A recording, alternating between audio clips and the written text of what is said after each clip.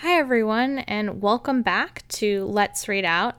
I apologize for the really big delay since our last episode. It has been a very busy summer, both personally and professionally, from getting engaged to starting life as an attending to taking the certifying exam. But I promise that new episodes, new guests, new segments are on the horizon.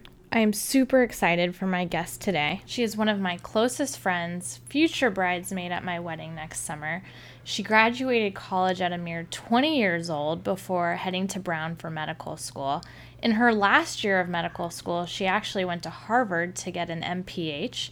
She went to Cornell for her OBGYN residency, and then went to one of the top fellowship programs for REI, or reproductive endocrinology and infertility. Today, we're going to be talking about hysterosalpingograms, or HSG, a common procedure in the infertility workup, not only performed by radiologists, but also OBGYNs as well. Welcome to the show, Dr. Julia Kim. Thank you so much for having me on.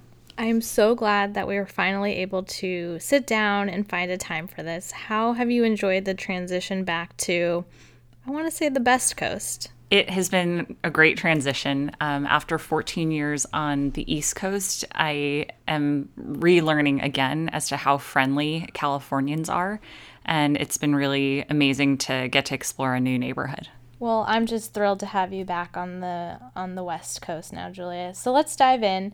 For our new residents out there, can you tell them what an HSG procedure is? An HSG, or a hysterosalpingogram, is part of the basic first-line infertility workup, and we use it to check for tubal patency as well as to also get a sense of what the uterine cavity contour looks like. Are there any other indications besides the fertility workup? Aside from checking tubal patency, we sometimes will use an HSG even in patients doing IVF if we suspect that there is a hydrosalpinx on ultrasound. Because if there's a hydrosalpinx present, even if you're circumnavigating the fallopian tubes through IVF, it could be a source of potential infection and lead to lower implantation rates after we do an embryo transfer. Wow, that is so interesting. I didn't know that, and that is why you are on my show today. I'd like to ask you about, I often say mild, moderate, or small, or moderate. Is that appropriate for grading the hydrosalpinges? Yeah, I think that's a fair descriptor. The other thing that is helpful to also delineate is where the hydrosalpinx is occurring. So if it's proximal fallopian tube versus distal. Oh, I love that. I will definitely start adding that to my descriptions. What about, patients have often asked me about antibiotics. What is the positioning on that? This is sort of a controversial topic in the OBGYN world. Most practices will just by default prescribe antibiotics ahead of time for patients just to cover them in case. But according to ACOG guidelines, you don't actually have to put patients on prophylaxis ahead. It would only be if that you found an abnormality at the time of HSG that you would put them on. I find that oftentimes the radiologist explains the procedure to the patient as they haven't seen you or the reproductive endocrinology and fertility specialist yet. What's the best way to explain the patient the procedure? What are some terminology that you use? How do you explain it in a layperson's terminology? I tell them it's an imaging study. The study itself takes less than 10 minutes. It can be pretty uncomfortable, like really bad menstrual cramps. I think that probably is the scariest part for the patient. But I tell them, it's not typically done under anesthesia unless, in extreme circumstances, and that it is a useful study for dictating treatment in terms of whether we're able to do timed intercourse or an IUI, which is an intrauterine insemination, or if their tubes are not patent, then we have to move on to IVF. That's certainly a great description, especially because patients often think it's performed under general anesthesia, and are surprised to learn when it isn't. What do you recommend in terms of pain medication or anti-anxiety for the patients prior to the procedure? I generally tell patients to take Motrin about an hour or two ahead of time to help with the uterine cramping. If they have an NSAID contraindication, then certainly they could take Tylenol. And patients who are especially anxious about speculums or gynecologic exams can take an Ativan ahead of time. I want to take a step back for a second. When is the optimal time period to perform an HSG? The most important thing is where they are in their menstrual cycle, and typically that would be asked before booking, only because if patients are kind of later in their cycle, if the endometrial lining is quite thick, that can sometimes distort the uterine imaging, as well as it could theoretically lead to an increased risk of infection. After the procedure, I usually inform the patients what to expect, some sticky residue. But what about in terms of intercourse? Some say or describe the procedure as both diagnostic and potentially therapeutic. Are tampons okay? Is sexual intercourse okay? Can you clarify? I think patients can use tampons if they want. I don't, as long as they're taking them out within the appropriate interval, around no longer than 6 to 8 hours. I think it's fine for them to use. What I generally tell patients is light bleeding, anything lighter than a period is normal and fine. Anything heavier than a period would be unusual. And then in terms of pain, light cramping is okay. Any severe pain would be very unusual, and we would tell them to call the office. And to the intercourse point? So we don't give contraindications to intercourse. They can have sex that day if they want. And similarly, what you were saying about therapeutics, there has been evidence that has shown improved pregnancy rates in the cycle that a patient gets their HSG. I think primarily because the thought is if there was a small blockage there, the HSG may essentially kind of push through it. So we actually often will tell patients that they should try and time ovulation and intercourse in that same cycle with the HSG. I also like to have residents inform the patients that it's about a teaspoon or so of contrast that we utilize for the exam. If a patient does not want contrast and declines the exam, what are other alternatives? So there are some fertility centers that will use a hysteroscopy or saline sonogram as sort of a proxy for an imaging study. And what they will do in that case is they'll specifically look at the trajectory of the bubbles that they instill into the uterine cavity. And their thought is if the bubbles migrate through, that the tube is patent. And if they don't, then it's not. My only concern with using that is you don't know necessarily if they have a hydrosalpinx or not. And certainly even patients with hydrosalpinges may still have a patent tube. But that certainly could be an alternative. The other option, of course, especially if you have a high suspicion, is to do a laparoscopy with a chromotubation. Before beginning the procedure and taking a good history, besides prior surgical history, such as for a salpingectomy, any other important points? Aside from asking about history regarding a prior salpingectomy, also asking if they've had any uterine surgery, whether that be for a fibroid or anything else that may distort their uterine contour, would be helpful to know. That's perfect. I'm definitely going to start asking about that or inquire about that.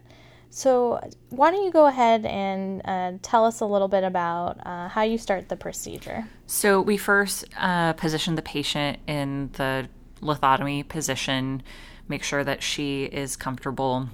We try and use the narrowest speculum possible, so a Peterson's as opposed to a Graves.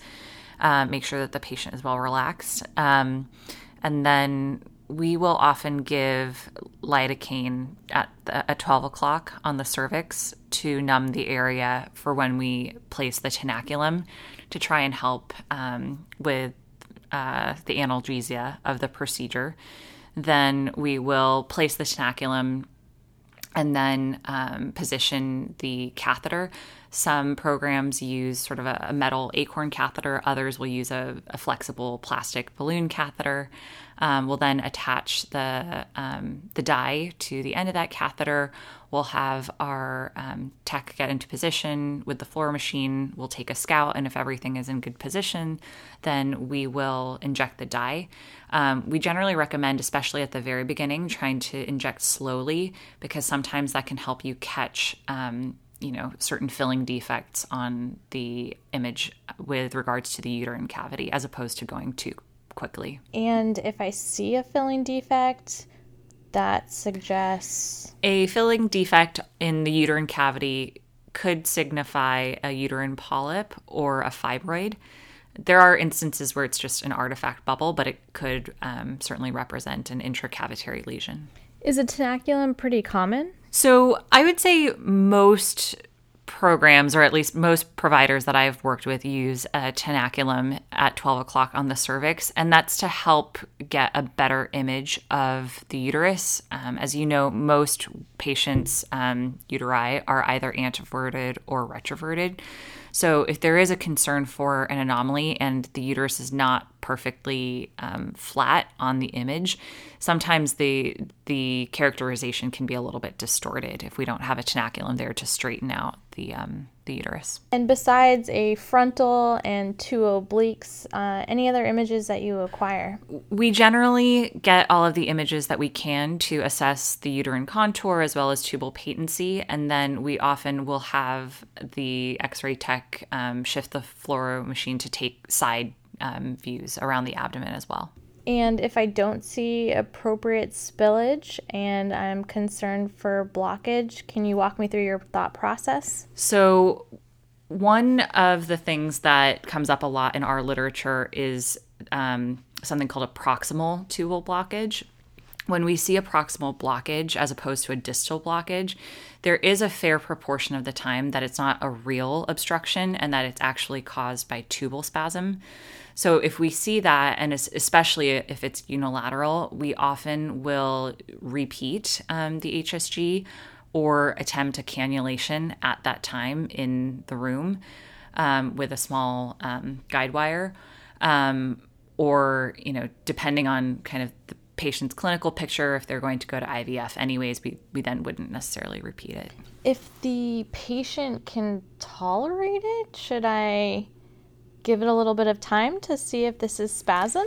If you see a proximal blockage and if the patient can tolerate it, it may be worth waiting a little bit and gently reinstilling the dye.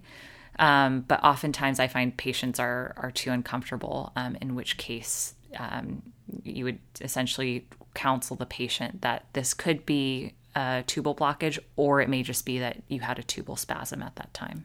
Something that I want to make sure that we talk about is uterine anomalies. Can you elaborate a little bit? The important thing when you see a uterine or a Müllerian anomaly is to remember that HSGs only tell us about the uterine cavity. They don't tell us anything about the external uterine contour.